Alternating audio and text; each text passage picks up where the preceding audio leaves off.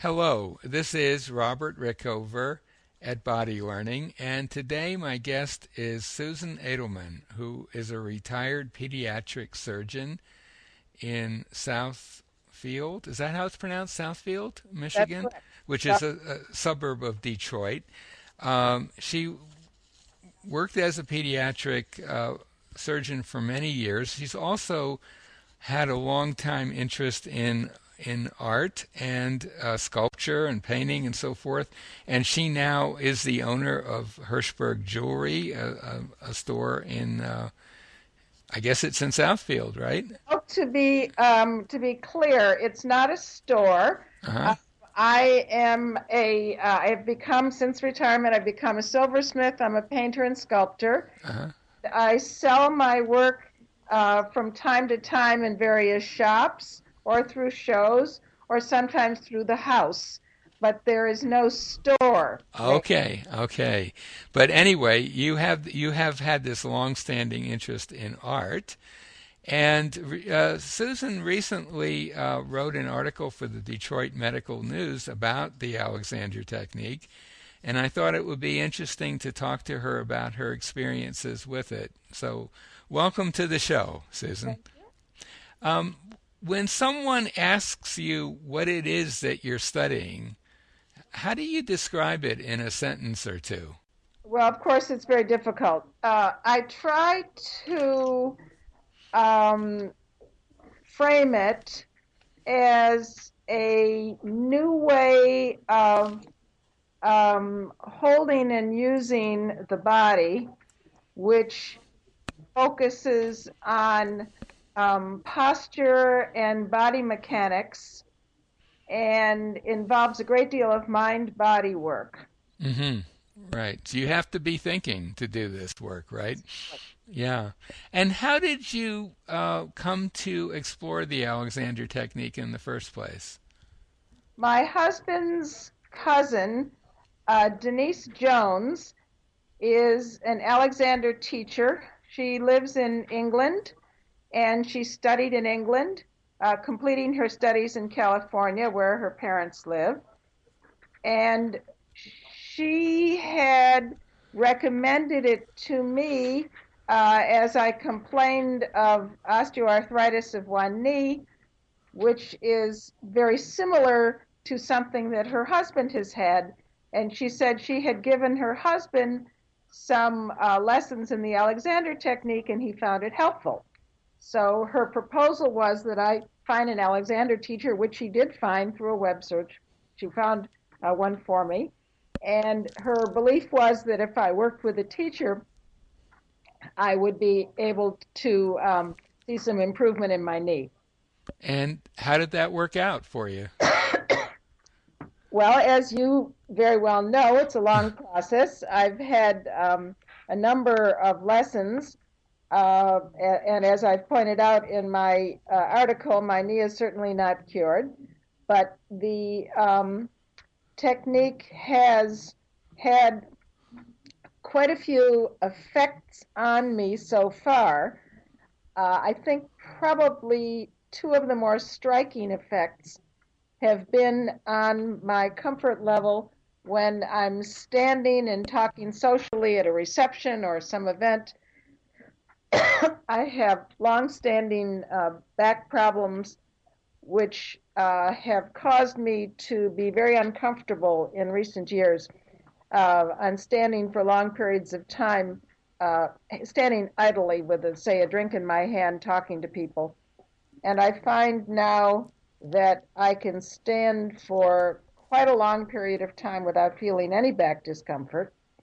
I also find that when I'm painting, if I have a 3 hour painting session, I no longer come home exhausted and desperately in need of lying down and recovering. So Mm-hmm. that's made a huge difference. Another thing I've noticed is that my husband, who's always complained that when we walk particularly quickly, he always laughs that I walk with my head held forward and leaning forward like a quarterback charging into the line. and now I seem to be walking in a more balanced fashion, in a more erect fashion, and uh, it both looks better and feels better. And we should say, I think you said before our conversation that you've only been having lessons for what, just over half a year at this point? Is that correct? That would be an overestimate of what I've done because my teacher, Carol Strozier, divides her time between Ferndale, Michigan, and New York. So she is in town for probably half the time, and I'm traveling for a great deal of the time. So we don't manage to get synchronized with great regularity. So Hmm. I will do maybe I did 10 lessons before November and then three in November, and now I've picked up again in January. So it's nowhere near the number of lessons you might think, considering the fact that I started in the summer. Right, right. Well, you mentioned the help it's given you with standing for periods of time, and I would imagine that that would be something that would be of interest to surgeons in general. Don't I mean they're on their feet for long periods of time. What That's true. what would you have to say to a doctor or a surgeon who was listening to this in terms of encouraging them to at least give it a try? Well, I would say that anyone who has a problem standing for a long period of time would probably benefit from looking at the question of whether this is related to the way they're holding themselves and their posture, Hmm. although it could, of course, be related to other matters. And I would say that in today's world of surgery and medicine, much of the surgery is now done laparoscopically, and that involves a lot of contortions of the head and neck, which I think would be much easier for someone who had developed the knowledge of the Alexander technique and wanted to make um, more physiologically suitable adaptations of their neck and head positions. Right. You may not know this, but there was a recent study at the University of Cincinnati Medical Center specifically about a group of surgeons, non-invasive who did non-invasive surgery and who benefited quite a bit from Alexander lessons. And it was a preliminary study, and I believe a larger scale study is underway right now. It's very clear that that would be true. Yeah.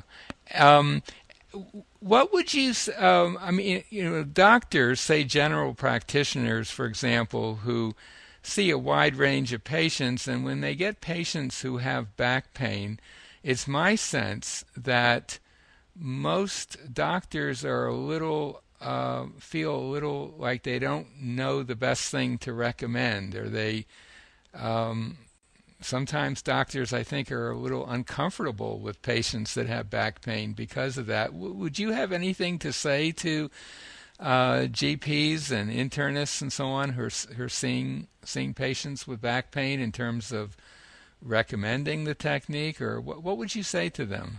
I would. In fact, I had the very interesting experience, not on back pain, but of sitting next to a young medical student the other night at a meeting. And she described to me that she lost a year of medical school because she had thoracic outlet syndrome, was very symptomatic, did not want to have surgery, and this was a big problem for her. And I said, "You are a perfect candidate for the Alexander technique." "Oh, yes," she said, "my doctor recommended me to an Alexander technique teacher, and I'm now using the technique, and I'm better, and I don't need surgery." Oh, that's a great success story. So Yeah. I would say with great confidence that someone with back problems or neck problems after a reasonably intelligent workup to make sure that it's not malignancy or something that simply has to be addressed medically, would be well served by by learning something at least of the Alexander technique. And I think we always say in medicine that before you refer someone to either physical therapy, psychological therapy, or so forth, you need to do a proper workup. You need to make sure it's not cancer, it's not this or that. But once you've done a sensible workup, that doesn't mean you have to check everything up and down, but a sensible workup, then I think referral to an Alexander teacher is very appropriate for back problems and neck problems. A lot better than referrals to someone to do steroid injections in irritated nerve endings and that sort of nonsense. Right, right. And you may be familiar with the British Medical Journal study, or the study in England a few years ago about back pain and the Alexander technique that was published in the British Medical Journal. And Yeah. my understanding is there have been several follow-up studies as well that have confirmed and reinforced it. One of the results of that now in Great Britain is that GPs are strongly advised by the National Health Service to recommend Alexander lessons for people, particularly with low back pain, where the success rate, as it were, is pretty high. Susan, is there anything that you haven't mentioned that you would like to talk about before we finish the interview?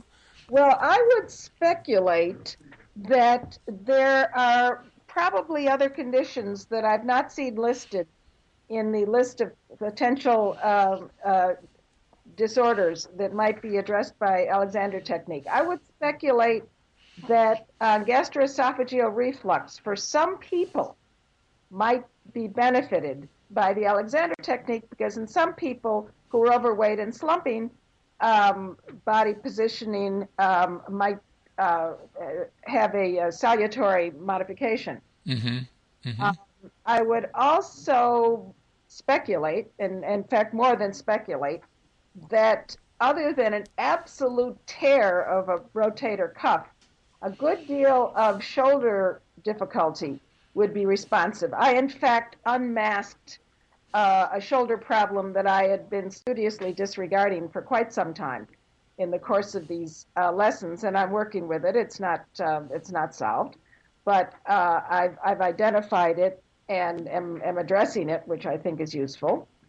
And I think also problems with knees, which I'm still working with, and ankles in many cases would see great benefit from this kind of training. Mm-hmm.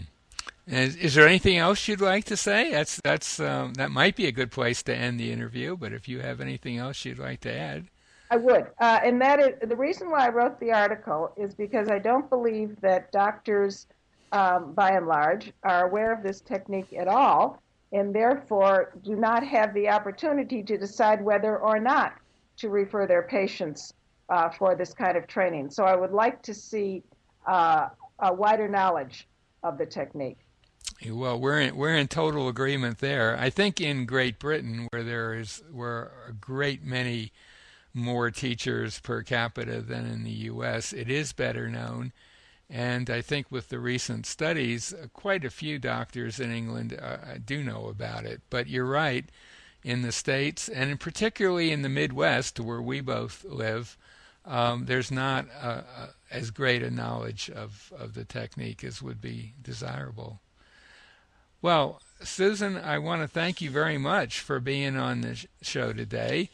My guest has been Susan Edelman, who's a retired pediatric surgeon and who is now working with a long-term interest of hers as an artist, painter, and we'll put a link to the website of her. It's not a store, but a place where you can see the work she's done, and I believe you can order off that site too, right? Absolutely. The site, there are two names for it, but the one name for it is artandjewelryofsue.com. It's all one word. Mm-hmm. The other one is dradelman.com, and that's DOCTORADELMAN.